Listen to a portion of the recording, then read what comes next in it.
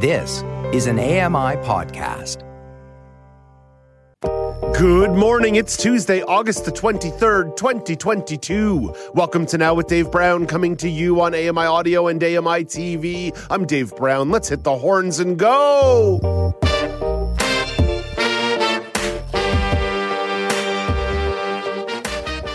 Coming up on the show today, accessibility reporter Megan Gilmore discusses the third annual report on medical assistance in dying within Canada. Nelson Rago from Cool Blind Tech will describe new accessibility upgrades to the Google Workplace. Community reporter Dorothy McNaughton shares details about the upcoming fall rendezvous in Sault Ste. Marie. And it's a very special edition of the weekly news quiz. There will be no Karen McGee. She's in a meeting down the hall. Couldn't drag her in. Mike Ross will be quiz mastering. Mark Phoenix will be saying his goodbye to Now with Dave Brown as he's moving on. And then we have a special contestant. Alex Smythe is going to be part of the quiz. So a little bit of musical chairs, as is the way on Now with Dave Brown. Let's begin the show with our top story of the day. RCMP Commissioner Brenda Lucki is due to testify today at the inquiry into the 2020 mass shooting in Nova Scotia. She's expected to be questioned about the force's review of its response to the killings and how it handled communications before the gunman was shot and killed. Lucki has told a parliamentary committee that she did not interfere in the investigation, but was frustrated with the Nova Scotia division because media were reporting facts about the shooting before RCMP released them. Switching gears, where the premiers of the Maritimes and Ontario say a Team Canada approach is needed to find a solution for the healthcare crisis. Ontario Premier Doug Ford says any solution must draw on suggestions from nurses, doctors, heads of hospitals, and the governments. We need to start sharing best practices, better ways of doing things. What are you hearing in New Brunswick? What are you hearing in PEI and in Nova Scotia? And really support each other. That's never happened. I've never seen everyone as coordinated and focused for the entire country as we are now. New Brunswick Premier Blaine Higgs says improving healthcare will take a fundamental rethink. While we're talking about the medical world, following up on a story from yesterday, Moderna says the federal government has purchased 12 million doses of the company's bivalent vaccine that targets both the original strain of COVID and the Omicron variant. Laura Osman has the story. Canada purchased 4.5 million new doses and pushed up the delivery date for the 1.5 million doses originally scheduled to arrive in Canada next year. The government and the company also agreed to convert 6 million doses of the company's original COVID-19 vaccine to bivalent doses. The agreement depends on Health Canada's approval of the bivalent vaccine, which is said to protect against both the original strain of the novel coronavirus and the Omicron BA.1 subvariant. Laura Osman, The Canadian Press, Ottawa. And just a quick look at the COVID numbers. I gave them to you yesterday. We've seen another slight increase in active hospitalizations, 5,130 people currently in hospital in Canada with COVID-19. It's about 6 weeks ago, that number was below 3,000. So we have seen an increase over the course of the last month or so. While we're talking about vaccines, Pfizer is applying for an emergency use authorization in the United States for its updated COVID booster. Justin Finnish has that story.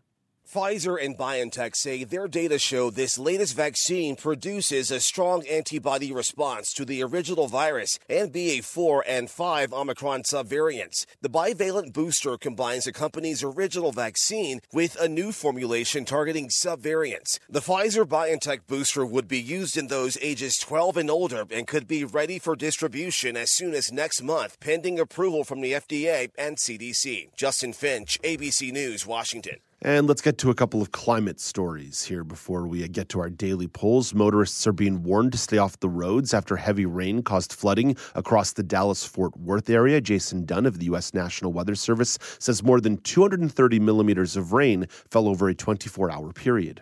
Anytime you put 2 to 3 inches of rain an hour down on concrete, it just doesn't really have anywhere to go. And then, a lot of the underpasses, things like that, those quickly fill up with water. At least one death has been blamed on the downpour. And then as we shift over to Europe, a new study has found that Switzerland's 1,400 glaciers have lost more than half their total volume in less than 100 years. Researchers say ice volume shrunk by half from 1931 to 2016, then by another 12% in just the last 6 years. Reporter Jarni Keaton says the glacier retreat has widespread implications. This is going to have an impact on lifestyles, on the economy, on the way that people get water. In particular, for Switzerland, the concern is that Switzerland gets a good chunk of its energy sources from hydropower, which is, of course, linked to the runoff of water that comes down from the mountains. Switzerland's glaciers amount to about half of the total glacier area in the European Alps. And then one more story, the drought in Europe is revealing some new artifacts. Megan Williams has that story. Rome's historic Tiber River has revealed ruins built almost 2,000 years ago. Water levels have plummeted to a record low, exposing the remains of a bridge that might have been commissioned by the 1st century Emperor Nero. In northern Italy, World War II shipwrecks have emerged from the country's longest river, the Po. Climate change hasn't just caused the worst drought in decades, but also wildfires and storms. 13 people were killed last week in Europe, with 2 here in Italy from falling trees. High winds swept through Venice, blowing cafe umbrellas across St. Mark's Square and dislodging brickwork. Megan Williams, ABC News, Rome. All right, let's get to our daily polls. At AMI Audio is where you find us on Twitter. Accessible Media Inc. is where you find us on Facebook. On Monday, we asked you, Finland's prime minister was caught on camera partying with friends during her vacation. How do you feel about politicians letting loose? 46.6% of you said I support it. 51.7% of you said no issue. And 1.7% of you said I dislike it. We had some Twitter responses. Our friend Paul Daniel, who's now on vacation. Our producer and friend Paul Daniel is now on vacation. Enjoy your time off, Paul. He says everyone is entitled to relax and let loose once in a while. Political figures are no different. So long as a person's conduct is not inappropriate or harmful, anyone, including politicians, are allowed to party. And then our friend Studio Brock tweets in, I feel like this only became news because she's a young woman. How many powerful men do we question for doing normal human social activities? I think that's a fair point made by Brock, certainly bringing gender into this matters. But I will say in general, we tend to overly and hyper-target our politicians for pretty much anything. Remember when Barack Obama got in trouble for wearing a tan suit? Like that was considered political controversy of the day. Sometimes the viewpoint of the individual criticizing the politician has more to do with why they're criticizing the politician than the actual individual action of a politician. At AMI Audio is where you find us on Twitter. Accessible Media Inc. is where you find us on Facebook. That's where you vote on polls, share comments, and, say nice things about Dave Brown. And then that way our bosses know that you like me. And then I get to stay on the air forever and ever. Or it can be the opposite. You can send negative things about me. Maybe they'll give me the boot. You never know.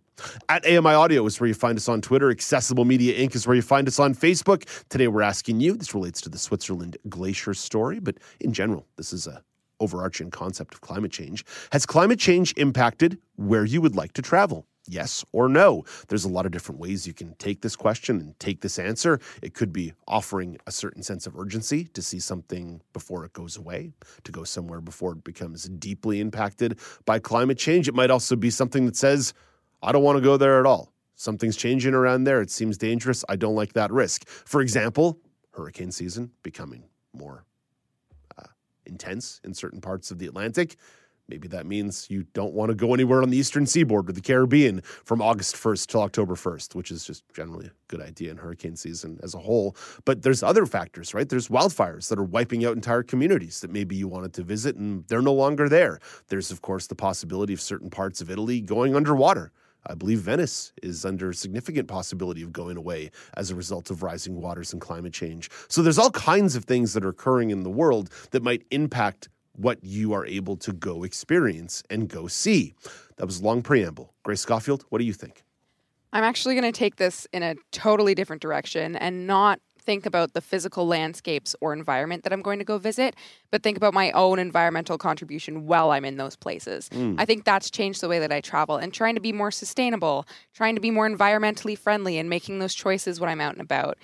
Trying to be not as wasteful when I'm traveling, bringing refillable water bottles, like really easy, sustainable choices that'll change the way that I travel and need to just go about my daily life. But I think that that's where climate change makes me think the most about traveling. Not necessarily the places I want to see or am going to see, but what I'm going to do and how I'm going to contribute to that environment while I'm there. The way you may impact a place. Yes, There's been a lot of conversation about people who go to campgrounds and just leave their garbage behind, right? They just go and they like basically destroy a campground. Not destroy, but leave it littered and dirty and gross and don't respect the nature at all. People going to the beach and just leaving garbage all over the beach. How many initiatives do you find in local places being like, we're cleaning up our beach because tourists mess this place up? That's a great point. Thinking about the impact of while you're there and what you're doing when you're on the ground makes a ton of sense to me. Let's go over to Mike Ross. Mike, I know we talked about this a long, long time ago. When I say a long, long time ago, I think this show was still called Live from Studio 5. But how has climate change impacted some of your travel planning? I don't think it's impacted where I'm going. It's just impacted how I sort of prepare for it, right? Like, and we tend to, when I say we, I mean my wife tends to do a lot of research for where we're going. She's the trip planner par excellence, and so she will dig into things that we're going to do. And more, it's digging into, all right, what's the temperature like when we're there? And we've experienced that now a couple of times. Once in a trip to Spain, because we tend to travel only in the summer. Spain, and I mentioned this before, standing in the middle of Seville and watching the digital thermometer climb to nearly 44 or 45 degrees Celsius. You mentioned Italy. We were in Venice with water up to our knees in San Marco Square. So it's just about being prepared for those trips. And unfortunately for us, like when we've traveled to the Caribbean, it's always been at the beginning of hurricane season. So we've always rolled the dice on that, and you take your chances. Nowadays, you've got travel insurance, so that comes into your planning. Maybe you want to pay that extra fee just in case that trip gets canceled. So I wouldn't say it necessarily has a huge determination on where we're going, because I think climate change, it's affecting everywhere in different ways. So I think it just means that you need to plan your trip a little bit better and be prepared for whatever you may encounter while you're there. There you go. Staying on top of the way things are shifting. That makes a lot of sense through and through. Mike, we'll talk to you in a couple minutes for the big business story of the day. In the meantime, I want you to vote at AMI Audio on Twitter, Accessible Media Inc. on Facebook.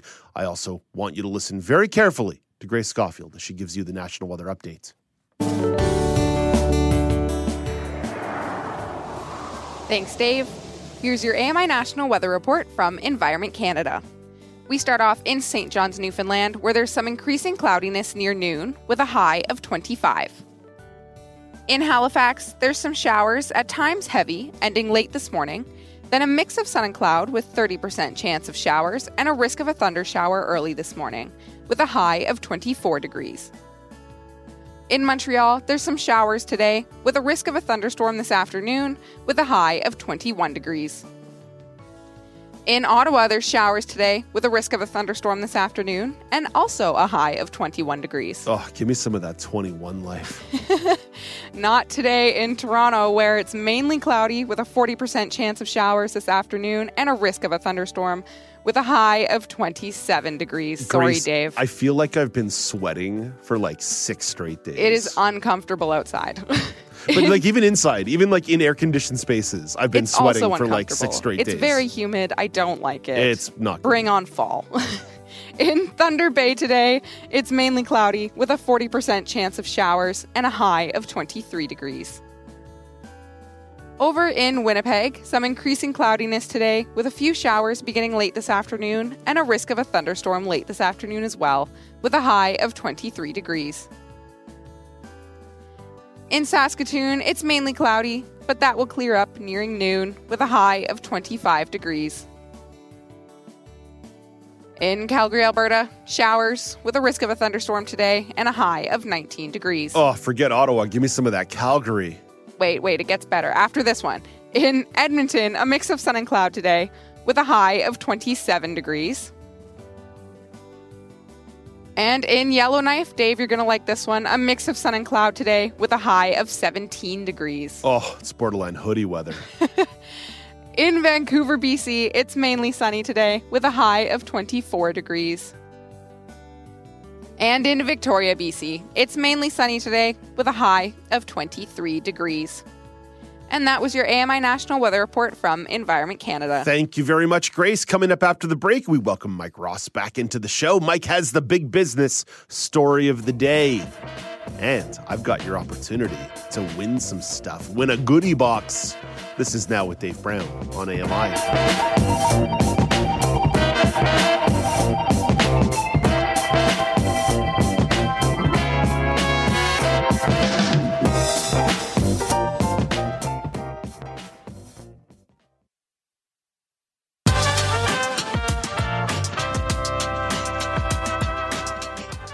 Welcome back. It's Now with Dave Brown on AMI. There's going to be a lot of business for you in this segment. Let's start with Mike's big business story of the day.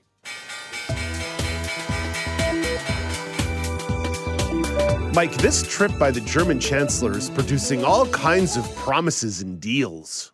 Yeah, absolutely. I mean, let's see what else we can get out of them while he's here, right? I mean, these tremendous opportunities here for Canadian business. We talked yesterday about an agreement over the production of hydrogen energy, and he sort of poo-pooed that a little bit yesterday in the big business story, in that in order to make that energy happen, there needs to be massive infrastructure construction. However, today's story, you don't need a lot of infrastructure building. There's a lot of it is already built into the Canadian economy. We're talking about the federal government being poised to sign agreements with both Volkswagen and Mercedes-Benz on supplying raw materials for batteries in electric vehicles. So we're talking about cobalt, graphite, nickel, and lithium that are used in the battery construction for the German electric vehicles. Now, these are all elements that are here in Canada. They're mined in Canada. And this is an agreement that comes not only on the heels of an announcement by Germany, but also a week after U.S. President Joe Biden signed a plan to provide tax credits in the United States for electric vehicles to be produced there. So kind of some good news here overall when we're talking about the Canadian business world, the Canadian mining industry, and the just pushing forward of that green agenda and that electric vehicle power that Canada says we're ready to take on. We've already seen it in a town about 15 minutes east of where I am right now in Oshawa, Ontario, where they've converted a General Motors plant from a gas and fuel-powered vehicle plant into a plant that is building green vehicles. So we do have the ability to do this. We have the infrastructure already in place. It's just about putting in some of these kinds of deals with the batteries in mind, because really, Dave, that's what's slowing the common use of electric vehicles, especially in a country like Canada, where we have such a cold climate for so many months of the year. That impacts the batteries. So there's a lot of research being done here. And so the Germans are jumping on this opportunity to make a deal. In the meantime, we have the raw resources to do some exporting to more densely populated places that don't have the same kind of winter conditions, for sure. Mike, the poo-pooing that occurred yesterday, I'm afraid that I have to throw some cold water. Not on this story specifically today, but just while we're talking about electric vehicles, because it does seem every day as I'm going through the newswire, there's more and more stories about electric vehicles.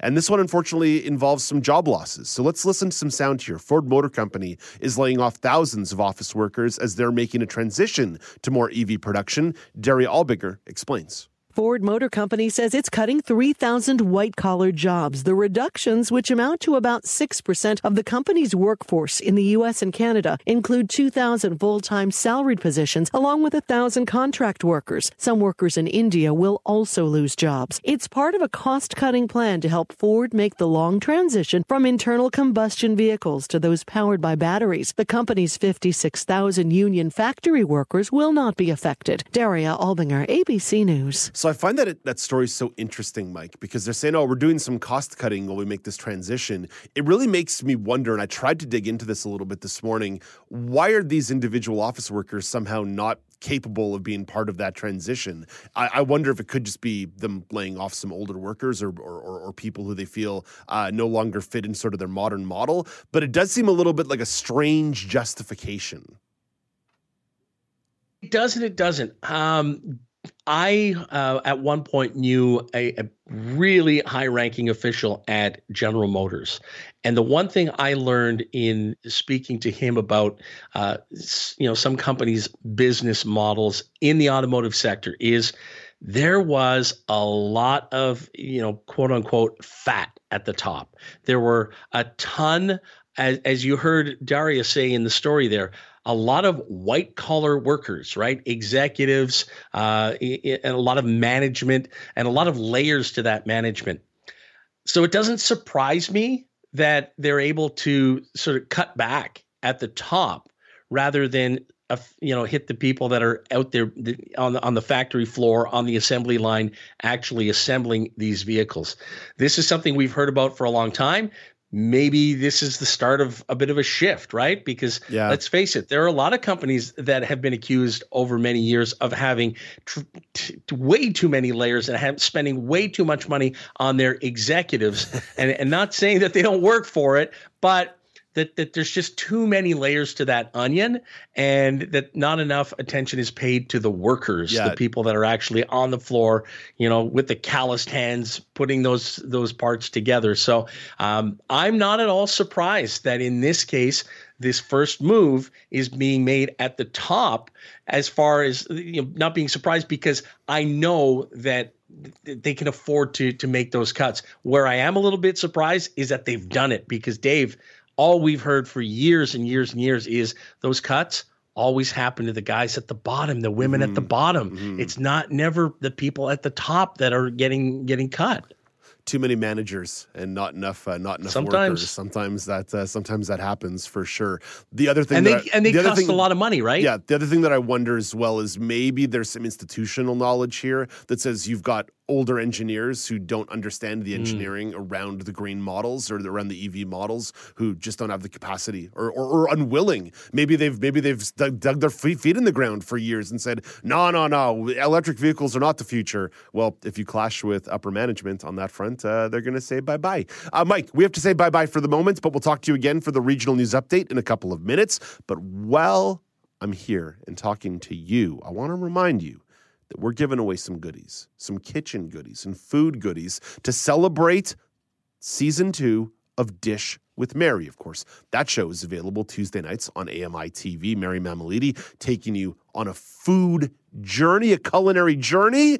Well, she wants to share some of that with you. She's prepared a very special box here with some really nice artisan items that we're going to be handing over to you. So we start with some artisan pizza and pasta flour that's gluten-free.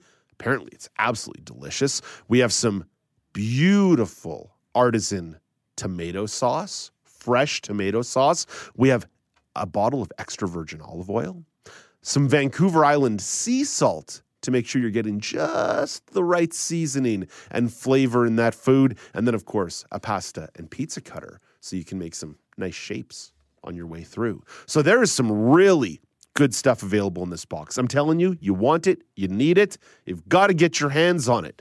So to enter the contest, first and foremost, you must be over 18 and from Canada. And you have to share with us one of your own favorite recipes or a favorite recipe memory. Okay, well, where do we share that? Feedback@ami.ca. Feedback@ami.ca. You almost make your own little food blog.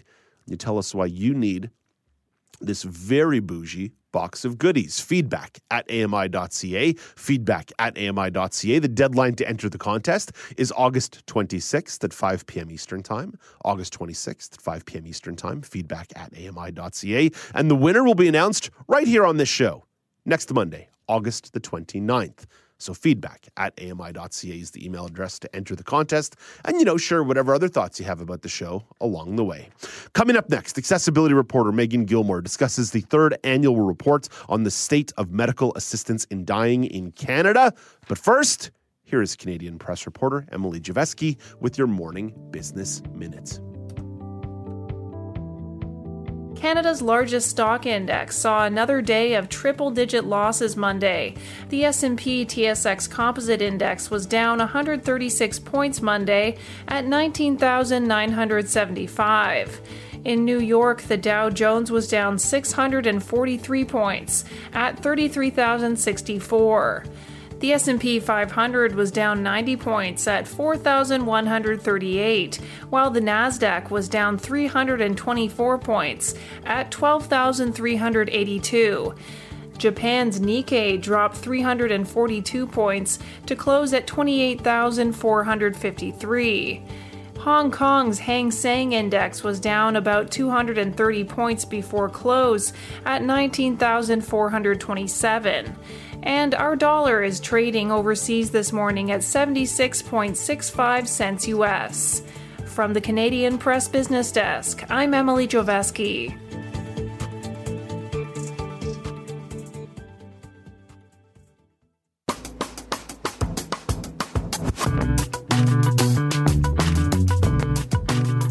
Welcome back. It's Now with Dave Brown on AMI. Health Canada has released its third annual report on medical assistance in dying. Accessibility reporter Megan Gilmore joins us now to summarize the report and share some of the reaction. Hey, good morning, Megan. Good morning, Dave. So, Megan, let's start here. Why did you want to take a deeper dive into this report? Well, besides just taking one for the team on reading through government jargon, this report is the first one that takes into account what happened with medical assistance in dying after Bill C-7 was passed in 2021, which, as our audience knows, expanded the eligibility criteria for those who can receive MAID. So this data that we'll be looking at is from 2021, and it's the first one that takes into account this landscape after C-7. So the overall summary, in 2021, there were 10,064 MAID deaths in Canada, which accounts to 3.3% of all deaths in the country. That also brings the total of people who've died by MAID since 2016 to 31,664.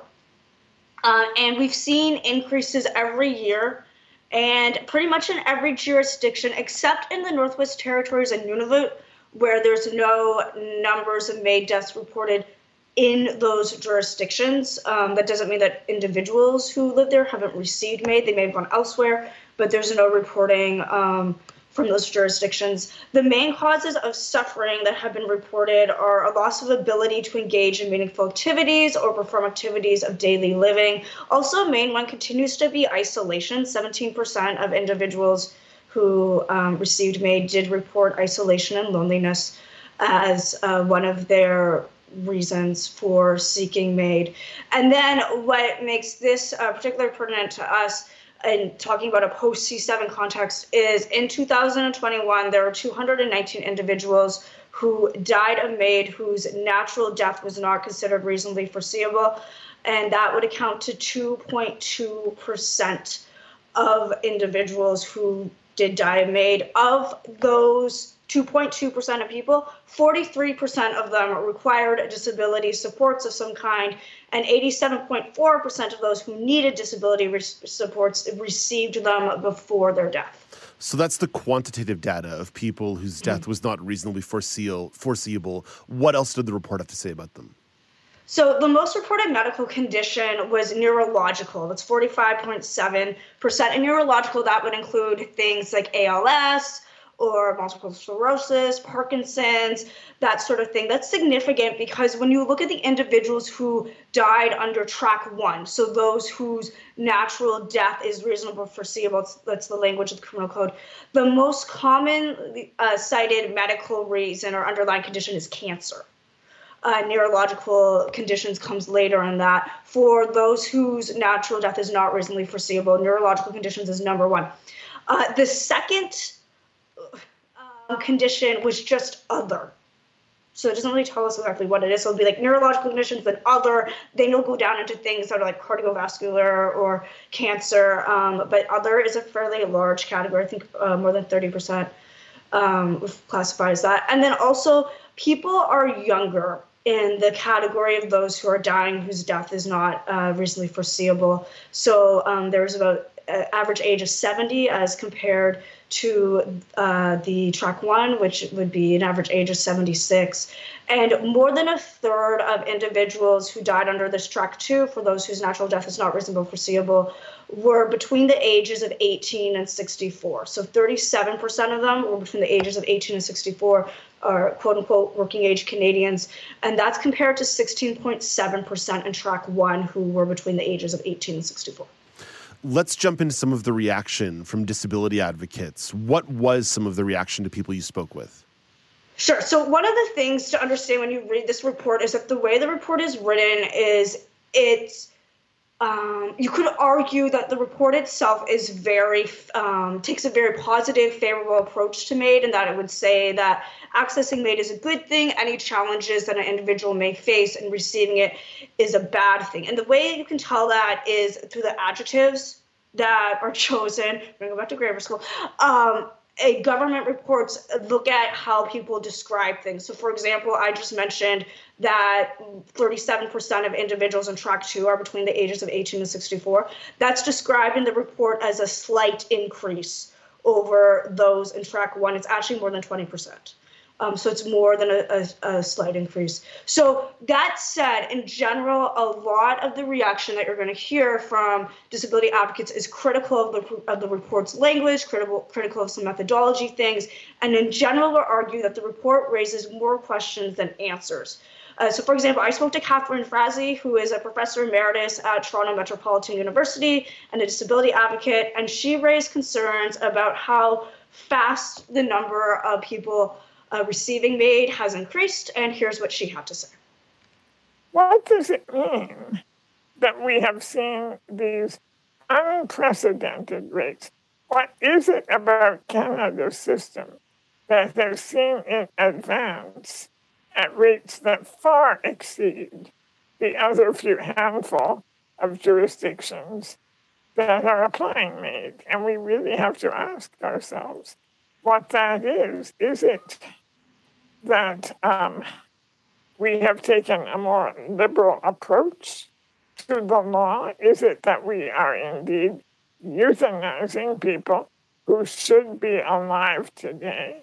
Is it that doctors are becoming too liberal or too comfortable in the practice of ending a person's life upon request? Is it because Canadians are giving up hope for a better life, for the possibility of holding on to dignity and some measure of comfort and meaning in their life, and that we're giving up on that prospect more and more easily, more and more readily, now that we have this opportunity to end our lives early? Like, we really need to examine what are the forces that are driving this really rapid escalation in the use of MAID as a life-ending strategy. So, Megan, we heard Catherine say there, we want more examinations. So what specific information would advocates like to see? So more exact information about what disabilities and medical conditions individuals have. Again, the category of other is very broad. Like, can we kind of break that down a bit? And also more information about where individuals are living before they die of MAID. So there's information about where people are when they receive it. Specifically, are you at home? Are you in a hospital? But we don't know where people were living when they requested it. And in some cases that have been fairly widely publicized in recent months when the housing has been an issue. I spoke to Natalia Hicks from Inclusion Canada, and she really emphasized that that other category is typically in a pie chart that would be like your last little sliver. Here it's number 2. So that shows that there's a lot more that needs to be done in terms of pointing out what falls into that category. And then also Catherine Frazee points out that the information about the number of MAID practitioners could be better described. There is a portion where the report will break down if a healthcare professional who administers MAID, like, did they give, how many times did they do this in the last year? So you're given 3 options. Either they did it once, either they did it between 2 times and 9 times, or they did it more than 10 times. But that, like, what if there's a few doctors who are doing it dozens of times, right? That's not really shown in the data when your highest number there is 10. It doesn't really help you break down who is administering this and when and why, that sort of thing. And what else would they like to see in reports moving forward? Sure. So the government has actually already announced that beginning next year, they will be including more data, specifically in regards to gender, race, Indigenous status, and disability. And when I spoke to Natalie Hicks from Inclusion Canada, she said that it's important for the government to capture more data on what is causing people to want to access MAID and to dive it. And as she put it, like, we know that people's suffering is so much more complex. So even if you're saying, what type of disability somebody may have, try to bring that out, try to show the more nuance there. And also she talked about how it may actually be instructive for the public if there's an element of self-reporting. So a lot of the reporting that, or actually all the reporting that this report or these other Health Canada reports draws on all comes from the medical profession. It comes from practitioners who administer MAID, and they describe their different patients and what their life was like before they died. But we don't actually hear from the individuals who died. So there is a call to actually have individuals, if they choose, give a public self-report. And then Catherine Frazee also explained a little bit more of what individuals may need to know. Well, at the very least, we need to know much more about the reasons that those people wanted to die. And we want to know much more granular detail about the conditions of the lives that they were willing and eager to surrender. Were they living in abject poverty? Were they facing a forced move to an institution that they feared more than anything? Were they suicidal? Were they survivors of profound abuse or trauma? Were they people who could have been much better helped by the mental health support system, or by in-home personal supports, or by technology that would help them communicate, or by pain management? What are the systems that actually failed these people and made them want to die? Megan, what are doctors saying about, or some doctors saying about the administration of MAID? Right. So I know when I'm doing reporting on areas related to disability and the medical system, for some individuals, there's a lot of fear around accessing the medical system. And there are some doctors who are concerned about the number of individuals with disabilities seeking or requesting MAID as a result of these social concerns. So the following statement was sent to me by Dr. Romano Caleo, who is with an organization from MAD to MAID, and this is endorsed by over 1,000 physicians, and the statement reads, and starting, as physicians, we continue to express grave concern over the skyrocketing number of cases of medically assisted death as described in the 3rd annual report of medical assistance in dying in Canada 2021. The removal of safeguards and experience of eligibility for administered death to those who are not dying under Bill C-7 has created an ableist system that puts vulnerable Canadians at risk of wrongful death. This is evidenced by the myriad media stories of people being offered death or given death instead of the necessities of life, such as housing, supports, and medical care. Health Canada claims it is responsible for improving the health and life of Canadians. This should involve ensuring Canadians can access the basic resources needed to live, rather than promoting policies that encourage suicide. Megan, you've been on this beat for a long, long time. Yeah. What are you hearing from people as you report on this?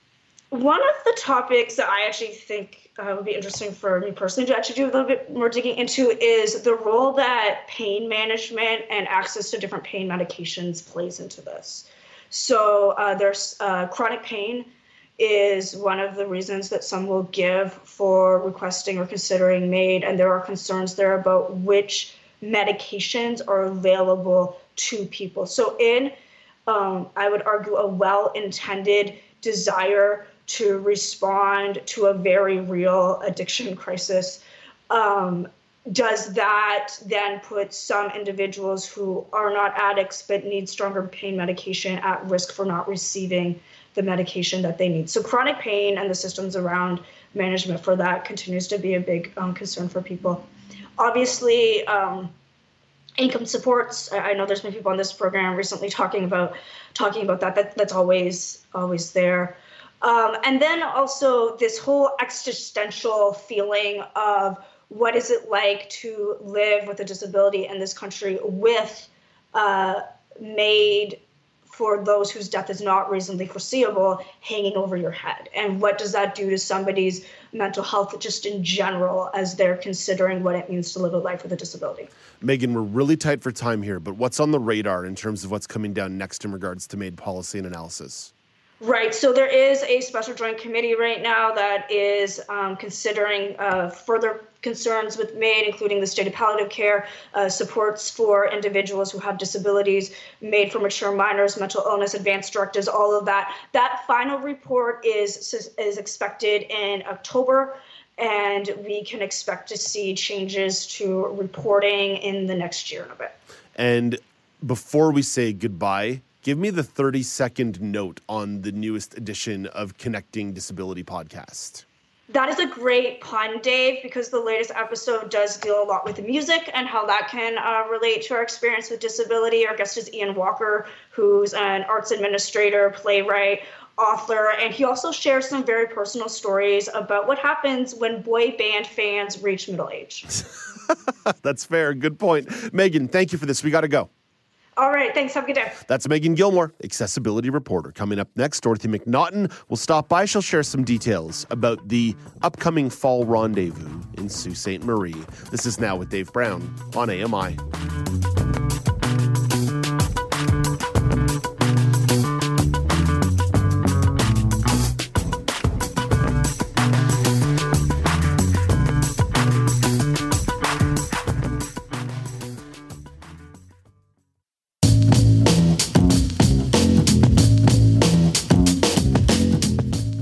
Welcome back. It's Now with Dave Brown on AMI. Let's head into Sault Ste. Marie to catch up with community reporter Dorothy McNaughton. Hey, good morning, Dorothy. Good morning, Dave. So, Dorothy, you want to give us a bit of a recap on an event that you attended? It was the de Havilland Beaver event that you attended, the 75th anniversary of the Bush Plane. So, how'd it go? Oh, it was wonderful.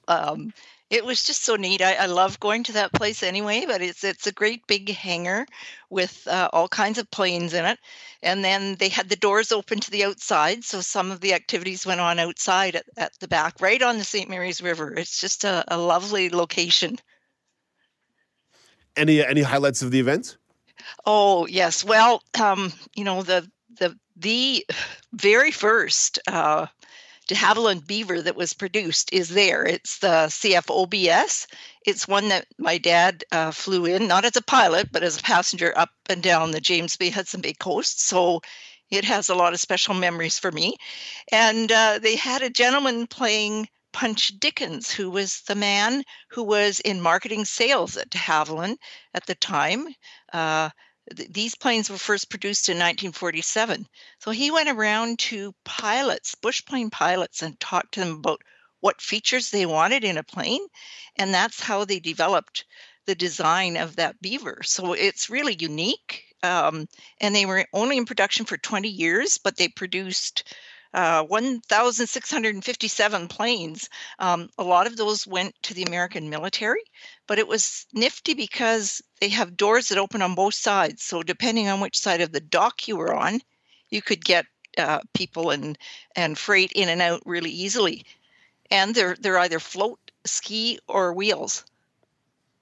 Very cool. Well, Dorothy, I'm glad you enjoyed the event. I know you were looking forward to it. Well, now that event is in the past. It's in the rearview mirror, but we look ahead to the fall when there's another event on your radar, and that's the Fall Rendezvous in Sault Ste. Marie. So what does this particular rendezvous highlight? Okay, it's at the Ermatinger Clerg National Historic Site, which is where the old stone house is, and I've talked about that quite a bit.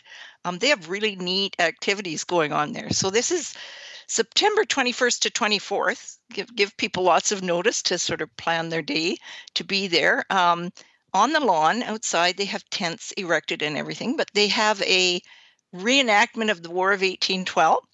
With people in period costumes. They have people in these buckskin jackets and moccasins, and I like the part where they're shooting off muskets. That's kind of neat. That's a sonic experience right there. It certainly is. What else is on the agenda for locals to enjoy? They do cultural activities. They call it living history, which I think is really neat. So they talk about the history. They talk about, what happened during the War of 1812 in the area. And it's fascinating. And there's lots of activities going on there. They haven't got a lot of details yet, but it's kind of this similar year after year. And it's free, which is great. And it's outside, and it's in a great location too, right downtown. It's by the water, not far from the waterfront. It's really accessible, so I think that's really important. The low price of free $99. We like that one through and through, Dorothy. There's some links here in terms of where folks can learn more, but they are quite long. So what we'll do is we'll share them on the blog after the show, ami.ca/nowblog, ami.ca/nowblog. Dorothy, just the other day, I was hanging out with some friends and talking about how much we love the Toronto Public Library. And there's so many folks around so many communities across the province and across the country and across the world who really depend on great services from their public libraries. Well, you wanted to offer up some insight on the visiting library service that's offered by the Sault Ste. Marie Public Library. So they're in the process of reinstating the service. What can you tell us about it? Well, it's been around for quite a while, and there are lots of libraries, across the country who offer this service. It's for people that can't get out to the library. And even for CELA services, you have to be able to get your books back to the post office. Lots of people can't do that. So it's for people who are unable to get out, and it's a delivery service. So every 4 weeks, someone comes to the door with your books or your CDs or your Daisy books, and then you can listen to them, and they come and pick them up for 4 weeks later, a month later. And the people who deliver the books are all volunteers. So it's a wonderful service, because I had a friend who she was really frustrated at not being able to read when she lost her vision, and she was really excited to be able to try out the books on disc. And that's the thing, is people can try it. There are also Daisy machines available for being loaned out at the library. So if the person fills out the form and or gets a family member or friend to help, gets it into the library, you can borrow a Daisy machine, which of course plays not only Daisy books but regular books on CD, and they can try it out. And then you get to choose what kind of books you want from a category. So there's a whole variety of books you can try and listen to. And I think it's just a wonderful service over and above what CELA offers. Did you find it was fairly easy to use? And did your friend find it was fairly easy to use? Well, unfortunately, she passed away before she could Dorothy. use the visiting library service, because it was during COVID that we filled out the form and everything. However, I know other people that have used it and love it.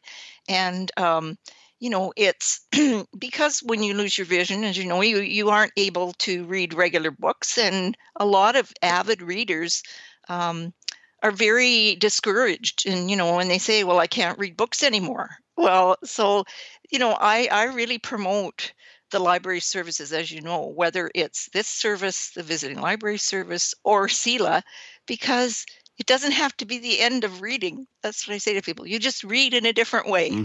Absolutely. I agree. I agree with you through and through, Dorothy. Well, in this case, I am going to give the phone number, but there's going to be more information on the blog after the show at ami.ca/nowblog. But the phone number, I'm going to say it a couple times. So if folks want to either jot it down or grab the smartphone and they're in the Sioux neck of the woods, 705-759-5236. That's the Reference and Information Desk at the library, 705-759-5236. And all that information is going up on the blog after the show, ami.ca/nowblog. Hey, Dorothy, always nice to catch up. Have yourself a wonderful day. Thanks, you too. That's Dorothy McNaughton, community reporter in Sault Ste. Marie. And I'll give you the blog address one more time, ami.ca/nowblog to learn more. Let's wrap up the hour with a couple of news stories. The Federal Treasury Board says it has no plans to expand a bonus they pay to bilingual employees to those who speak an Indigenous language. Stephanie Taylor has the story. The bilingualism bonus, an extra $800 federal employees receive a year for speaking both English and French, should be expanded, say some Indigenous language speakers. Last year, senior public servants discussed the expansion as a possible way to deal with language concerns coming from some Indigenous employees. Chris Aylward, National President of the Public Service Alliance of Canada, says the union is pushing to see a new allowance introduced for Indigenous language speakers. Stephanie Taylor, The Canadian Press, Ottawa. There's a bunch of reasons why you could reach out to the show. We start the show every day with the daily poll, so you can find us at AMI Audio on Twitter and Accessible Media Inc. on Facebook. That's where you can vote on a singular question and share your thoughts. But there's also the reason to give feedback to the show when you hear someone like Megan Gilmore reporting on medical assistance in dying. And there is a lot of feedback that people with disabilities want to offer there. So at that point, you can send emails, feedback@ami.ca, feedback@ami.ca, or give us phone calls, 1-866-509-4545, 1-866-509-4545. Maybe that's either to react to the story that Megan brings you or to say, hey, Megan, there's this disability or accessibility-related story in my neck of the woods that I want you to take a closer look into. So you can do that as well at feedback@ami.ca or 1-866-509-4545. Or you can use the email address to enter the contest that I was telling you about, the box of kitchen goodies to celebrate Season 2 with Dish with Mary. Feedback@ami.ca. So there's so many reasons for you to reach out the show, and I'm genuinely curious. Why aren't you? What are you doing instead? This is Now with Dave Brown on AMI.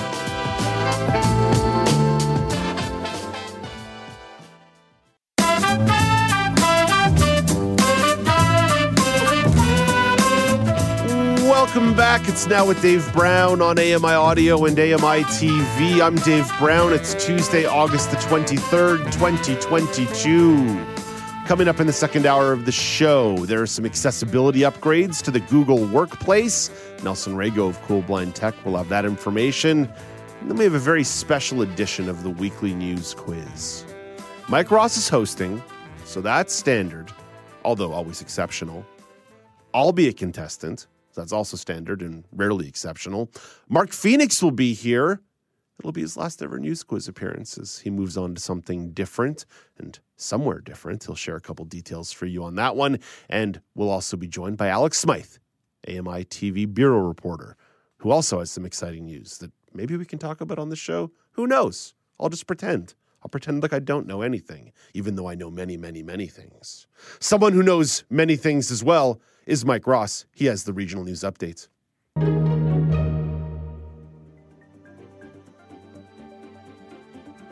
Oh, Mike, either you're on mute or we have you muted.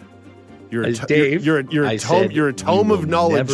You're a tome of knowledge, but you might have been on mute. I said we will never tell, Dave. We will never tell. The vault. Ever. Keep it in the vault. It's in the vault. Let's begin in BC. And the BC Public Service Agency says the Labor Relations Board has ensured that appropriate essential service levels are in place to allow the government to continue delivering critical services. The agency says in a written statement that it had made the most generous offer in at least 30 years, with wage increases averaging up to 11% for BC General Employees Union workers over 3 years. But the union announced that it was imposing implementing an overtime ban for all members except those working for the BC Wildfire Service during the current wildfire season. This new job action comes after the union set up pickets around liquor distribution outlets last week after issuing 72-hour strike notice on August 12th. To the prairies, Saskatchewan residents 18 and older will get $500 checks from the provincial government this fall. Premier Scott Moe announced the news in a tweet yesterday, saying higher than expected oil prices have led to a balanced budget and that people in the province should benefit when prices for the resources which they own are high. Finance Minister Donna Harpower forecasted a nearly $500 million deficit for the year when she tabled the 22-23 budget in March. But the budget was based on natural resources being lower than they have been throughout the earlier part of this year. The head of Alberta's RCMP says the provincial government's proposal to form its own police force is hurting Mountie morale. Deputy Commissioner Curtis Zablocki says staff are concerned about their futures and the futures of their partners and their families. Justice Minister Tyler Shandro says a made-in-Alberta police force would provide better policing for all regions, including improved response times with the use of community detachments and larger hub. Zablocki says the Alberta government's proposed model is very close to what the RCMP already provides with its roughly 3,500 members. To Ontario, Western University says staff and students returning to campus next month will be required to wear masks in classrooms and have at least one booster dose of a COVID-19 vaccine. The London Ontario University issued an updated policy that requires a booster dose, usually equivalent to a third shot, for students, employees, and visitors to its campus. Western also says masks will be required in instructional spaces, except when someone is presenting, performing, facilitating, or speaking to a group, a policy it says will be reassessed after Thanksgiving weekend. The policy comes weeks after the University of Toronto announced it would require those living in residence to have a booster shot and recommend all others keep their vaccinations up to date. And in the Atlantic region, RCMP Commissioner Brenda Lucki is scheduled to testify today before the inquiry into Nova Scotia's mass shooting. Her testimony is expected to supplement her lengthy review with commission lawyers, and time has been allotted for her testimony to extend into Wednesday if need be. Lucki is expected to be questioned about the force's culture, its own reviews of how it responded to the killings, and how it handles communication with the public. The inquiry is looking at how 22 people were killed by a 51-year-old gunman on April 18th and 19th, 2020, and ways to prevent such an incident from reoccurring. And PEI fishers say they're seeing more sharks in island waters. Dalhousie University's researchers at the Ocean Tracking Network also say the number of shark sightings are increasing across the Maritimes. The head of the research network says it's not clear if the higher number of shark sightings is due to a growing population, changing ocean conditions, or climate change. Earlier this month, a shark was spotted in Cable Head, West PEI. And those are your top regional stories going coast to coast across the country. Thank you very much, Mike. We'll talk to you in a little bit, but right now, let's chat with Jeff Ryman. He's here for the Sports Chat.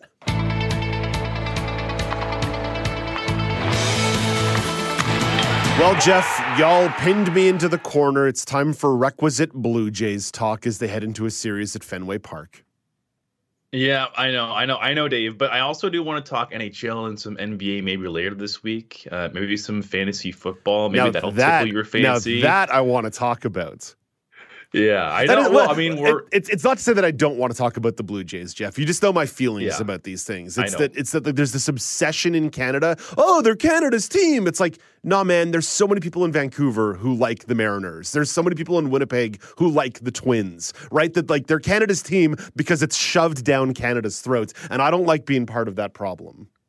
Well, you know what, Dave? There is a big season. We could talk about other teams. I was, but 162 games. We're bound to talk about the Blue Jays at least once or twice a week. And it's a marquee series, and it's a marquee series they're going into. Even if Boston's a little bit underperforming this year, it's still a marquee time when Toronto and Boston lock horns. For sure. And there's also playoff implications basically on the line probably for the rest of the year for the Toronto Blue Jays. They're still in a wild card position. They're half a game behind Tampa Bay for that top wild card spot in the AL. So, they're feeling pretty comfortable right now. And Dave, you know what? It's kind of a nice stretch if you're a Blue Jays fan, or at least it could be, especially because their opponents over the next couple of series aren't really in the playoff hunt. And of course, the Boston Red Sox, even though they're still hovering around 500, they're not really in that playoff picture, well out of a wild card position with only 5-6 weeks to go left in the season. Yeah, so is it 6 games out? Are they 6 games out right now? Is that the official number in the AL wild card race? Boston, I think, is 8 games out of a wild card position, I think. I'm going to pull it up. Go for it. But you have to filibuster while I do.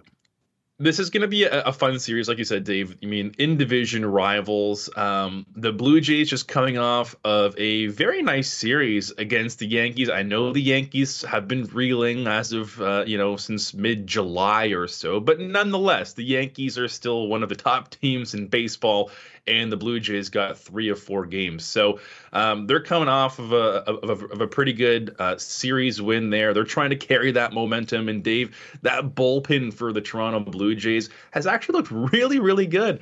Basically, since the All-Star break, collectively a 2.11 ERA, very nice. Jordan Romano obviously leading the way there with some very nice appearances, has been an All-Star through and through this entire season. So the Blue Jays bullpen really getting it done. It's just, Dave, again, those starters, and you want them to be cohesive. They just really haven't been able to put it together. But nonetheless, a very nice series coming up here against the Boston Red Sox. So it is official. 6 games back in the wild card race. So really, if the Red Sox don't either sweep or at the very least take 2 of 3 in this series, I would say the playoff hopes are officially done because they are running out of landing strip at this point. So they definitely are going to be playing for their playoff lives. They've, as you used the word, hover. That's what they've done since the trade deadline. There were a lot of folks who thought, they're going to trade their star slugger, JD Martinez. They're going to move on from Xander Bogaerts. And those guys are still in the fold. Then they ended up actually acquiring Eric Hosmer from the San Diego Padres as San Diego was making a bunch of moves to make room for Juan Soto and assumed they were going to get Fernando Tatis back. But no, he popped positive on some roidskis. But since Boston's made those trades, they've been able to somewhat hover around 500 and be very competitive. They had a weekend series with the Yankees about a week and a half ago where every game was a 1-run game. So they've been raising their game. They're trying to stay competitive. They're trying to stay alive. They have some teams to hop over to do that, but they know that certainly the Toronto Blue Jays can be vulnerable.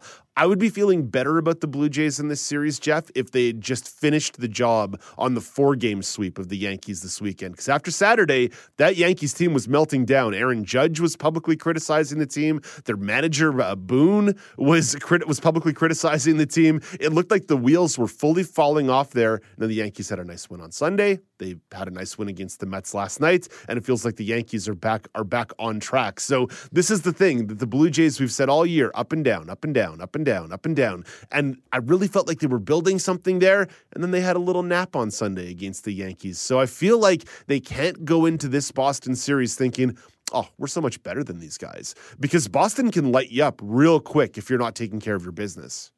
Yeah, Boston's one of those kind of unusual teams. Basically, everywhere that I've read has used the word lowly Boston Red Sox. And, looking at the standings, I mean, like I said, they're hovering right around 500, which isn't, necessarily ideal if you're in the playoff hunt. But it's not like they're atrocious. Like, this team could definitely play spoiler. And like you mentioned, Dave, they're only 6 games behind of a potential playoff spot. If they start going on a roll, they can definitely make it. But nonetheless, the Blue Jays, I think they're starting to pick it up. Ross Stripling heading to the mound. We touched on him, I believe, last week, and he might be their most consistent player in pitcher in their starting rotation. So, I'm liking the chances here for the Blue Jays.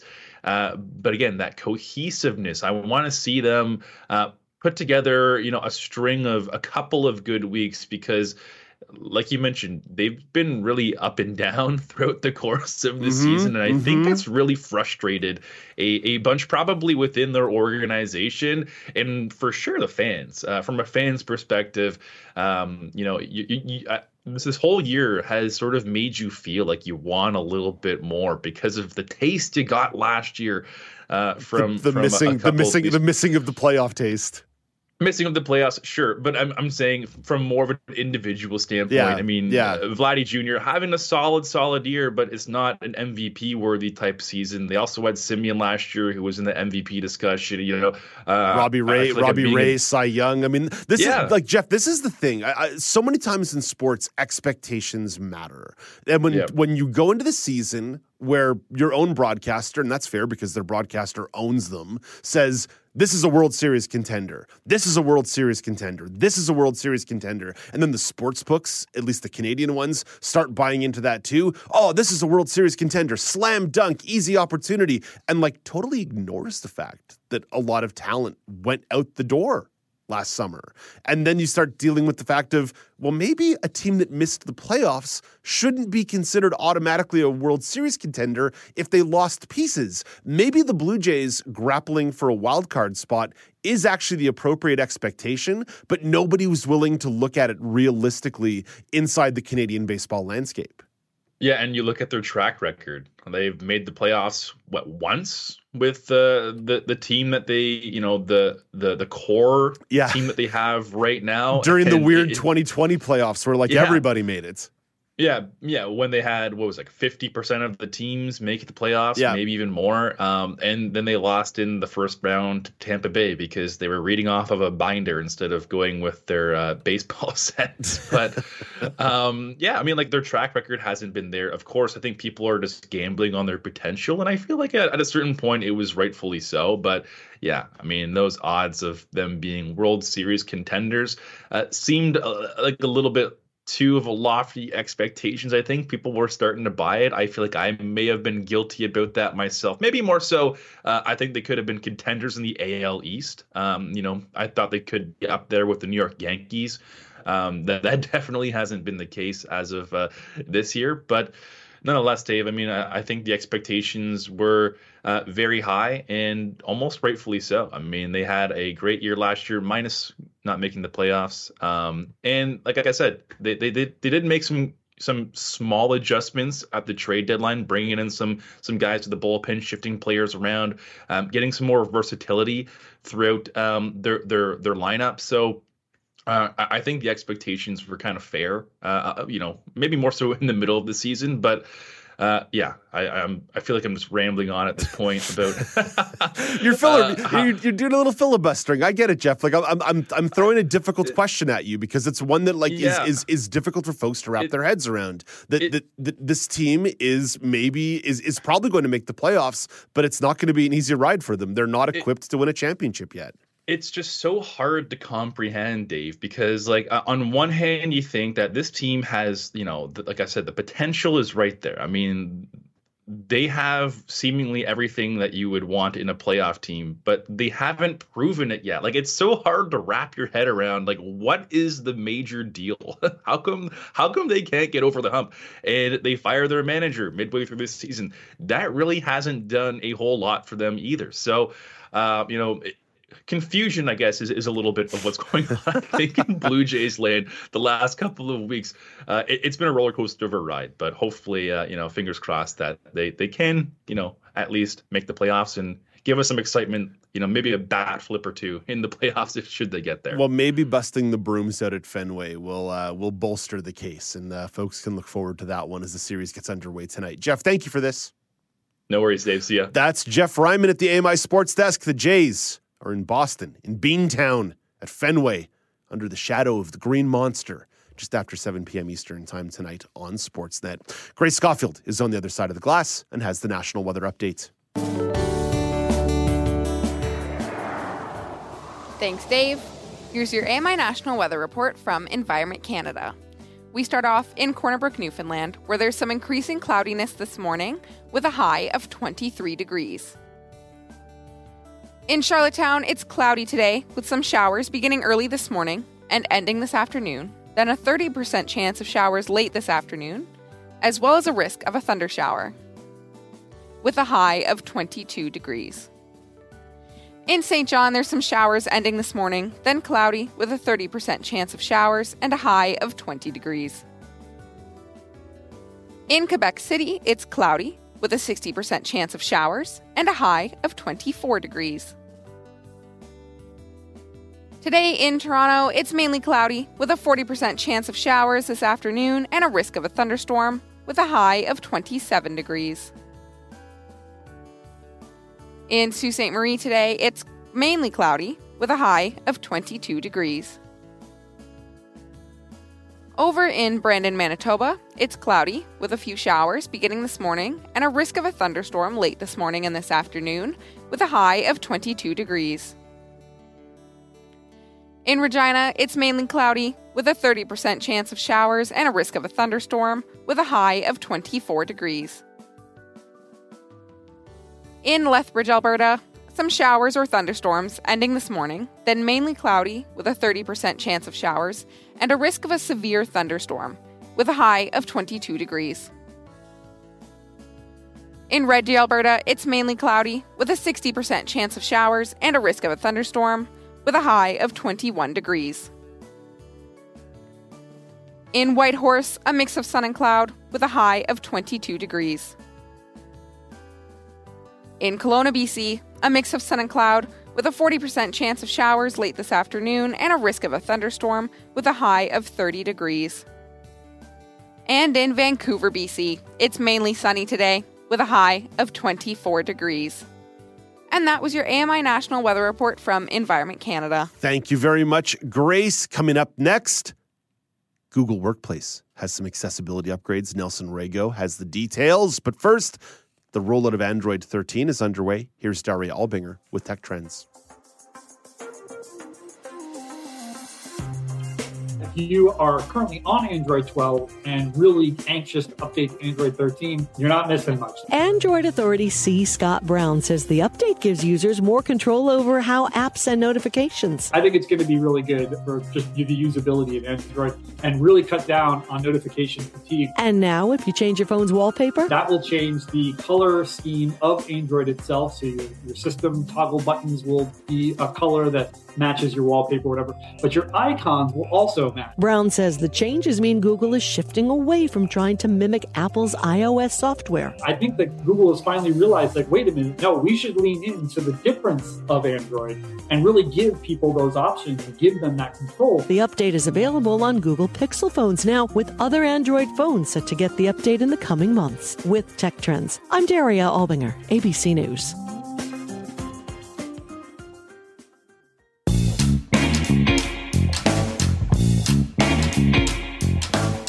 Welcome back. It's Now with Dave Brown on AMI. Nelson Rago, the founder of Cool Blind Tech, is here to tell you about what's going on in the world of accessible technology. And Nelson is in Edmonton, Alberta. Hey, good morning, Nelson. Hey, good morning, Dave. So, Nelson, let's jump into your first story where James Madison University, go Dukes, recently hosted a group of high school students to try out Microsoft's Soundscape. So, Nelson, before we get into the purpose or the objective behind this initiative, why were they bringing Soundscape to do this kind of testing? What is Soundscape? Well, I mean, the whole idea was just to make higher education more accessible and more inviting to potential students that are blind and partially sighted. That was really the objective of this project. So, and Microsoft Soundscape, we talked about this before. So it's sort of a GPS app, so like a more of an ambient awareness app, which lets you know, like in 3D, depending on the headset you have, if you have like a 3D headset, like a 3D audio feedback and have like a stereo headset, like for example, you can use like AirPods in this case, and it'll give you like that 3D audio effect or spatial audio awareness where something is in front of you or something's behind you. And it'll do it by the voice and ticks and bells in the app. So it's a pretty cool app to actually use. And it came out in the U.S. a couple of years ago, and it's been in Canada for a while now. But it's a very useful app, and of course it's free. So that's the good thing about this app. So it's one thing that Microsoft has been doing for accessibility, and it's a very cool app, especially for iPhone users. So you mentioned that this was about trying to get more blind and partially sighted kids comfortable on a university campus. What were they doing exactly? They were basically on the campus itself, and they were walking around as if they were being students. So they were going through the dorms, they were going through the hallways.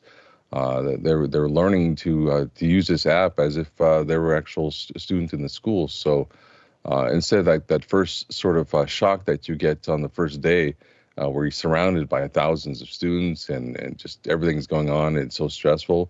It's sort of like a little pilot project that they launched, and it's the first time they've actually done this in Virginia. This is where they demonstrated the app. So it was impressive. I'm not sure if they do that in Canada, in the universities out here. This is the first time I've heard of them demonstrating it university level. I still don't know where the Wong building is on the McGill campus, and it's fine. I had a class there for an entire semester. We just borrowed notes from somebody else. Nelson, let's jump over to the world of Google, where they announced some accessibility upgrades to the Google Workplace. So what are some of these improvements they're rolling out? Well, one main improvement that they're rolling out is that instead of having your accessibility features, cross-platform, they've actually personalized the features that you can have a specific personalized settings for accessibility-wise for each individual app for slides, documents, and all their Google Works products. So that's really a big thing. You'd think that they would have that, but it's something that they've just recently launched. So that's good that they're actually doing that. So we're rolling this out between August 15th and August 29th. So we're right in the middle of the rollout. But how would somebody actually activate the feature, or do they have to do any kind of activation? You do actually have to change the settings. So if you go into the tools and then under accessibility, you can actually adjust your preferences per app. So if you have a specific way that you want to deal with documents, or another way you want to deal with the spreadsheet, you just simply open up the app, and then you can actually make your adjustments in there and sort of customize it to make you personalized for yourself as maybe a low vision user, or someone using a magnifier, or someone in my case use a screen reader. I'm very bad at reading, Nelson. Maybe I need some of these accessibility tools. Google Workspace, not Google Workplace. So I apologize for that for anybody who may be confused. Yeah, Nelson, thank you for giving us the update on that one. And you've got one more note for us today. It's your weekly tech tip. You want to tell me how to hard reset an iPhone. Yes, your iPhone. I think you're a Samsung user. Is that right? I am, so I don't need to worry about resetting my iPhone. But I do have an iPad, and it always baffles me on how to sort of operate some of the internal mechanisms on that. Oh, cool. You're halfway there. So basically with your iPhone, if you have troubles starting it or actually restarting it, it's a nice little trick to have. And it's sort of a last resort that you want to do. You don't want to do this all the time. It doesn't actually affect your phone, but it will actually force your phone to actually do a restart. And the quick tip for this is simply press your volume up quickly, and then press your volume down quickly, and then press and hold the side button, and then you'll see the Apple logo. In my case, I'll hold it down for about 10 to 13 seconds. I'll have a Bluetooth headset, so I'll actually hear it disconnect. And then you'll actually hear the voiceover say like the phone turning off. And then when it reboots, in my case, I'll get the haptic feedback that the phone's rebooted. and then the Bluetooth headset will reconnect. And then it'll take a little bit longer than like a regular restart. But you'll actually get that restart that you need. And if you're still not able to do that, then that's when you have to call Apple and deal with their tech support people. So we start on our own and we eventually have to call the tech support people. But if our phone won't restart, we don't have a phone to do it, Nelson. How do we even get to these folks if we don't have our phone? Nelson, thank you for this. Have a great day. Great. Take care. That's Nelson Rago of Cool Blind Tech. Coming up after the break, Grace and I take a look at what's happening in the world of entertainment. This is Now with Dave Brown on AMI.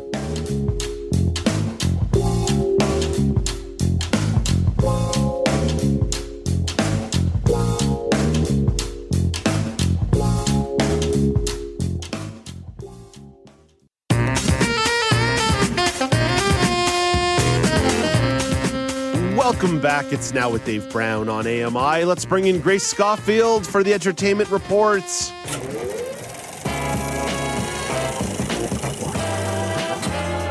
Grace, I was joking with Jeff that once a week I get pinned into a Blue Jays corner, and once a week you pin me into a Harry Styles corner. Absolutely. It's my goal, and I have 2 weeks left, which means 2 more times, Dave, you've got to talk about Harry Styles. Which I'm happy to. Today, we're going to talk about how the Rolling Stone magazine named Harry Styles the King of Pop and also their first global cover star. So he did an interview recently with the magazine that was just released on the weekend about it includes his relationship status, sexuality, fashion, and music. It was a great interview, but a bit of controversy has come up over the fact that they named him the King of Pop. Because that was previously Michael Jackson's Exactly. So moniker. Michael Jackson's nephew tweeted, "There is no new King of Pop. You don't own the title Rolling Stone, and you didn't earn it. My uncle did. Decades of dedication and sacrifice. The title has been retired. No disrespect to Harry Styles. He's mega talented. Give him his own unique title." So that's fair. I think it's fair to say we can give Harry Styles his own unique title. I will say that perhaps some accusations surrounding Michael Jackson means that he's been dethroned from the King of Pop. Like maybe we don't get to celebrate him in such glowing terms anymore. Yeah. I think that his art can stand as the King of Pop. The entertainment aspect of Michael Jackson, his career as an entertainer, can stand as the King of Pop.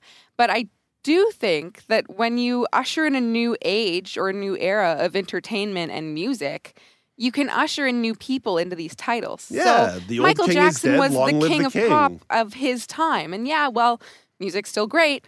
Maybe there's some time for some new people. And just because I'm a massive Harry Styles fan, I'm not just trying to be like, yeah, give the name to Harry Styles. Okay, so let's actually do this, Grace. Let's actually do this, because I would argue that maybe it's still a little bit early on, particularly in his solo career, to call Harry Styles the King of Pop. There's no doubting the success of One Direction.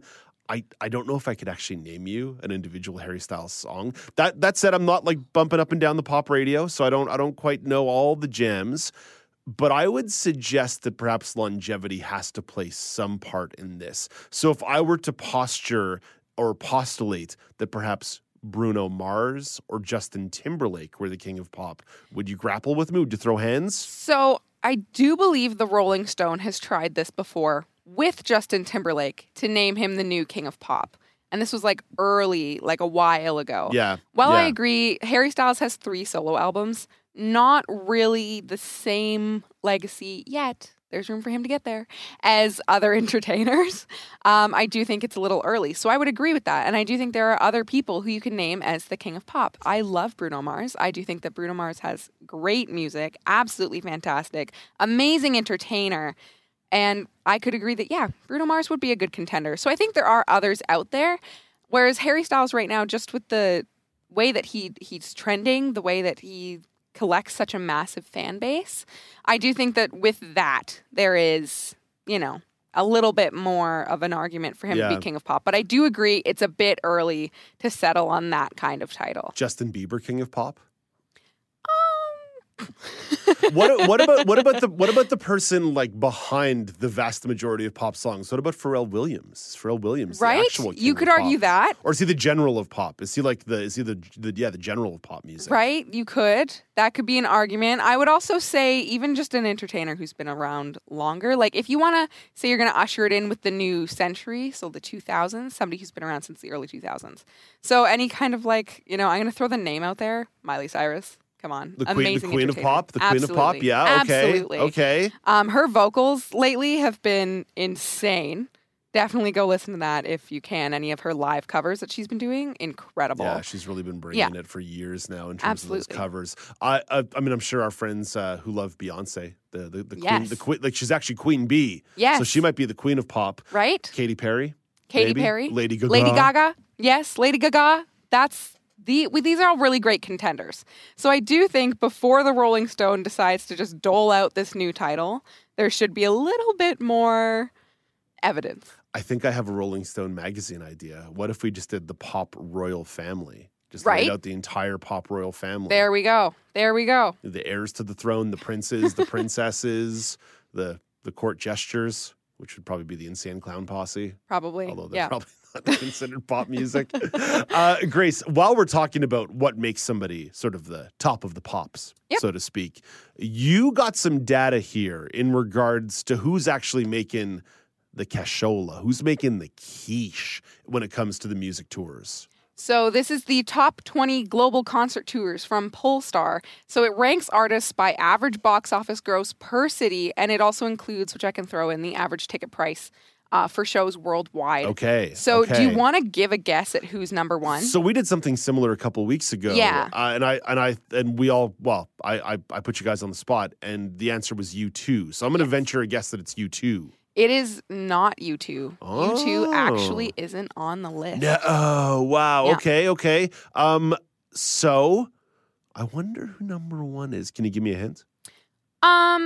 I feel like I can't give you a hint without giving it away. Totally giving it away? Yeah. The Red Hot Chili Peppers. No, also not on the list. Okay, maybe I will I'm give you out of touch I here. will give you number one. Number one is Paul McCartney. Okay. Makes $7,853,391 per tour on average. Per concert, average ticket price is $232.81. That's Harry Styles prices right there. And surprisingly, Harry Styles, number 8 on the list, makes just over $2 million, just below $2.5 million per concert with show. Average ticket prices of $89. I'm calling them out on this. That's not true. The one that surprised me was number 10. It's Queen and Adam Lambert. With just over $2 million, average ticket prices of $139. So it kind of surprises me that Queen and Adam Lambert is on this list, but not just Queen, not just Queen. Grace, can we? I know list television is not always the most exciting thing, but if I promise to put a little bramble on each one, can you just run? Like, don't worry about the stats on it, but just give me like 1 through 10. So let's start with number 10. Queen and Adam Lambert. Ba-ba! Number 9. Dead and Company. Oh yeah, John Mayer being part of the Grateful Dead. Ba-ba! Number 8. Harry Styles. Harry Styles. Not the One Direction gang. Number 7. Kenny Chesney. Oh, man, she thinks my tractor's sexy. Number 6. The Killers. Oh, that's a bright side to that one. Number 5. Def Leppard / Motley Crue. Pour that all over me. Number 4. Lady Gaga. Number 3. Ed Sheeran. Oh, I like that one. I like the shape of that one. Number 2. Coldplay. I mean, it was all yellow. And number 1. Paul McCartney.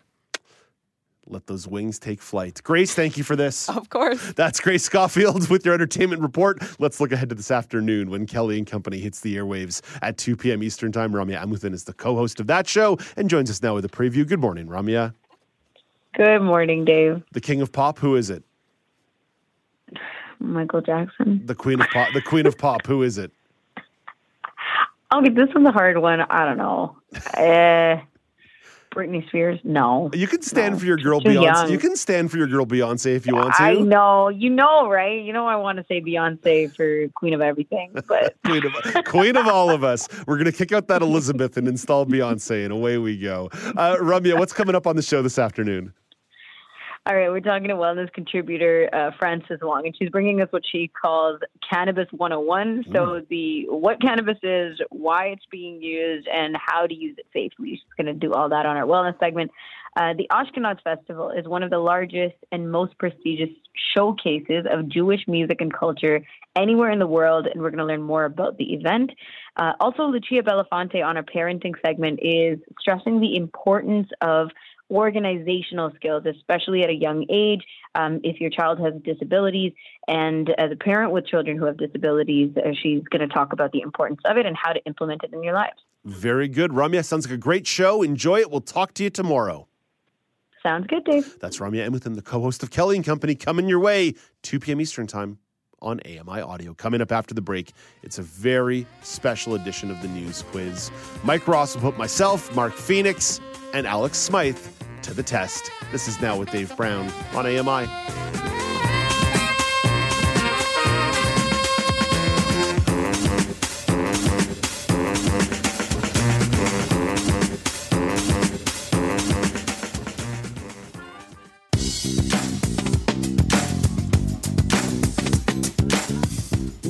Welcome back. It's Now with Dave Brown on AMI Audio, a very special edition of the News Quiz coming your way with Alex Smythe and Mark Phoenix. But it wouldn't be the News Quiz if Mike Ross wasn't playing the host.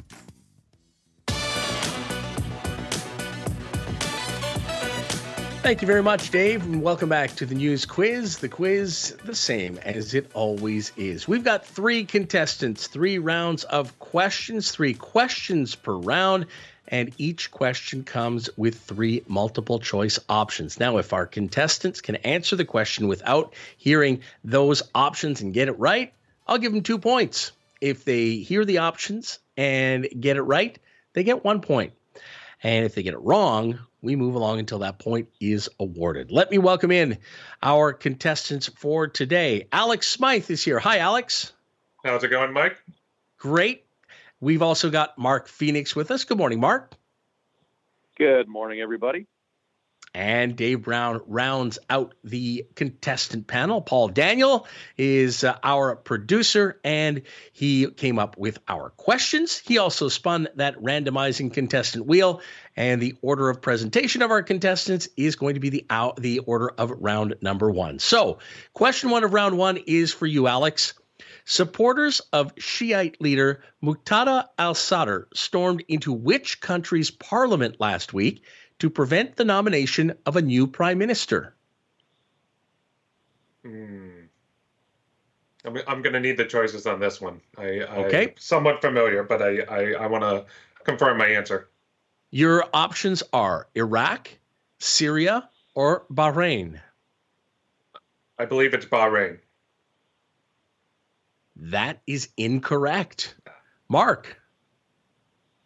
I think in this case, it is Iraq. It is indeed Iraq. More than 120 people were injured as protesters breached the high-security green zone in Baghdad. Mark, on the board with the first point of the game. And, Mark, this is your question here in round 1. The U.S. Bureau of Reclamation has declared a Tier 2 water shortage for which river, reducing the amount of water provided to users in 7 U.S. states? I'm going to take a guess here. I think the river in question is the Colorado River. I love how you speculate, kind of beat around the bush around it, knowing full well that he's getting 2 points. So congratulations.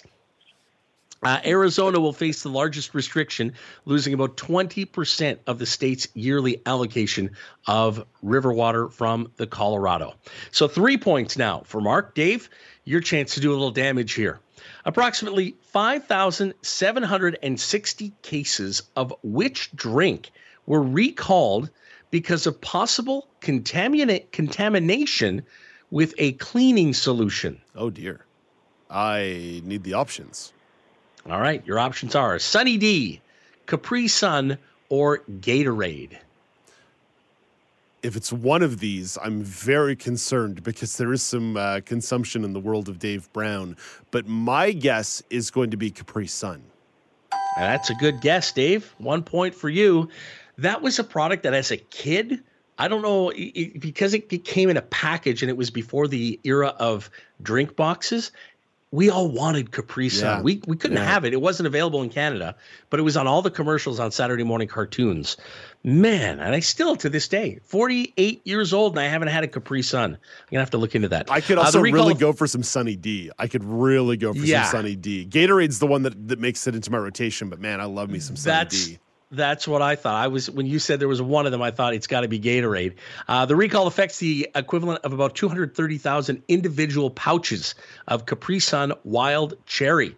And if you happen to have any, look for a best when used by date of June 25th, 2023 on each 6.6 ounce pouch. So round number 1 comes to an end. Dave on the board with 1 point, Mark Phoenix with 3, Alex yet to get on the board. Mark, question number 1 here in round 2 is for you. Fernando Tatis Jr. has been banned for 80 games after testing positive for a performance-enhancing substance affecting the playoff chances for which Major League Baseball team? If you were listening to the sports chat earlier, Mark, you would know the answer to this. If I paid attention to sports at all, I'd know the answer to this, but I don't, so I'm going to need those options. All right, your options are the Oakland A's, the New York Mets, or the San Diego Padres. None of the teams I would have guessed, so let's go with the Padres. Whoa, nice guess. 4 points. Oh, really? Yeah. Wow. Yeah. Tatis Jr. was the 2021 National League home run leader. Dave, sticking with sports, tennis player Eugenie Bouchard got quite a surprise in Vancouver for the Odlum Brown Van Open last week when she saw the photo on her tournament credentials, so the pass that she has to wear to get around the venue. What was wrong with the photo? Oh, I missed this completely. I need the options. It was a photo of someone else. She was wearing a bikini, or they had photoshopped her headshot. You know, all of them seem fairly possible. But I think if one was going to raise the ire of mass media, it's probably her in a bikini. That is correct. Rather than the typical headshot, the photo used was from a 2018 Sports Illustrated shoot. Now, she laughed this off with her social media followers, got a new set of credentials with a more appropriate headshot, though lost in the first round of singles competition to Ariane Hartono, 6-2, 6-2. Dave with 2 points. Mark Phoenix with 4. Alex, here's your chance to get on the board. Research involving a group of 200 Israeli veterans has indicated that which condition can be diagnosed via saliva samples? I'm going to need the options for this one. Your options are PTSD, CTE, or schizophrenia. I'm going to say PTSD. And you're on the board. Yes. Indeed. The researchers found that people with PTSD exhibited the same oral macrobiotic signature. So round 3 comes to an end. Everybody's got points. Alex with 1, Dave with 2, and Mark with 4. Dave, nearly 50 years ago, Sacheen Littlefeather suffered harassment and discrimination for protesting Native American treatment or mistreatment while receiving an Oscar on behalf of which actor who arranged to have her receive the award? If people were listening to Grace's Entertainment Report last week, they would know this, and of course, it's a huge cultural moment. It was Marlon Brando. That is correct. Another 2 points. Yes, 1973 Academy Awards. Littlefeather took the stage on his behest, or at his behest, to decline the Best Actor award. She had 2 promises to keep: not to touch the statuette and to keep her comments to 60 seconds or less. She did, and she's now being apologized to by the Academy of Motion Picture Arts and Sciences for the unwarranted and unjustified reaction at that ceremony. Alex, in an attempt to distance themselves from controversial remarks made by Harry Potter author J.K. Rowling, 3 of what sport known as Quidditch announced they're changing its name.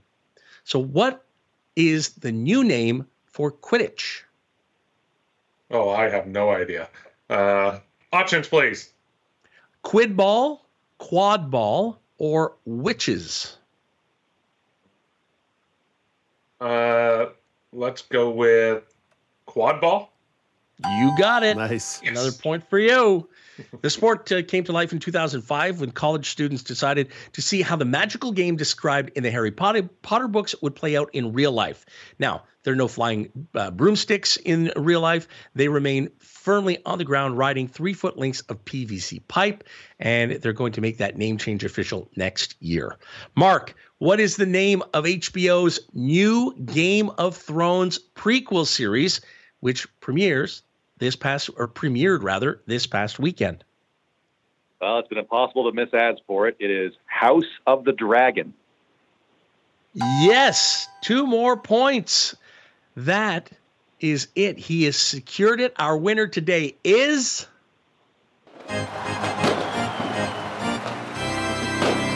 Mark Phoenix. Way to go. 6 points to Dave's 4. To Alex's 2, congratulations, Mike. I think this even goes beyond Mark being a winner today. I'm not sure if the stats got to you, Mike, but I think we have the overall standings here as we approach the end of the fiscal year. Did Paul send that through? You know what? They came to me somewhere deep in this email inbox that has about 600 emails in it. Mike, if you can do a bit of digging here, let's filibuster for a moment, because Mark, unfortunately, this is your swan song on the news quiz. You're moving on to new adventures. We are going to miss you dearly, but tell us a bit about what you're up to here. What's going on in the life of Mark Phoenix? Causing trouble in different parts of the world. No, I am moving on to bigger and better and nicer things. I'm moving to the beautiful province of Newfoundland with my brilliant, lovely wife, Deborah. We're going to be making a nice little home by the sea out there. And, I'm going to be reaching out from time to time to find out how people back home here in Toronto are doing. And, maybe doing a little bit of my own sound operation out there. We shall see. Nice. Or here. Tell us a bit more. Tell us a bit more about what life's going to be like on the Rock for you. Oh, well, it's going to be nice summers, not too hot, just a couple of days of 30 plus here and there, and long winters. But people from Newfoundland keep telling me that the winters here in Toronto are actually worse. So while I might get more lifting in, shoveling snow, I may not be quite as cold. We'll see. Yeah, that's an alleged rumor at this point. We'll see about that one. Okay, Mike, I think Andrika has sent in some of the official final stats. I've got the numbers. Yeah, I've got the numbers here.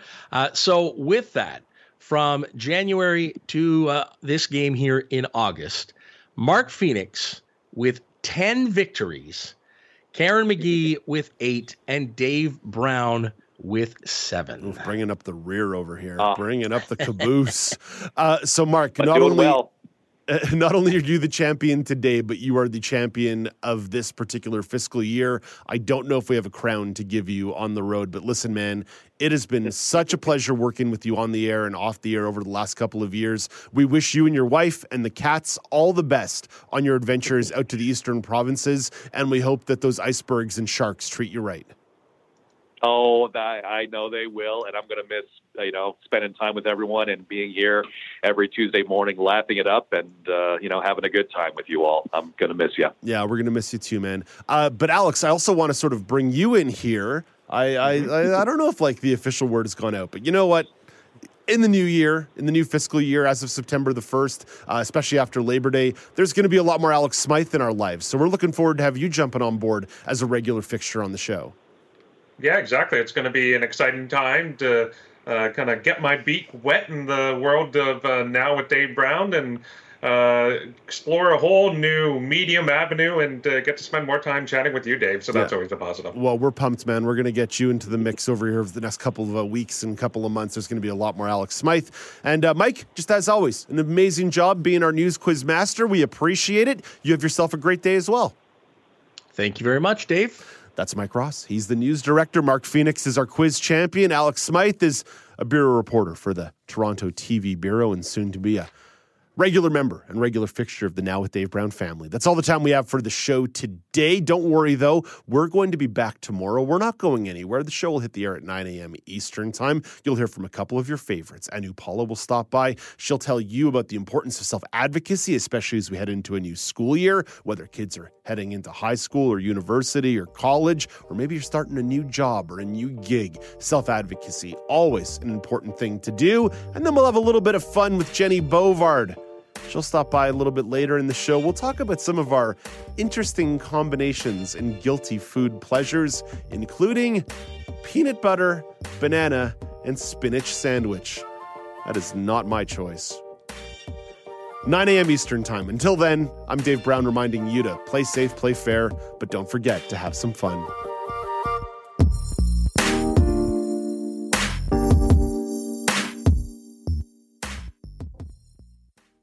Hi, I'm Red Sail, inviting you to download the latest episode of My Life in Books, where internationally acclaimed authors discuss their lives, their work, and 3 books that have resonated with them.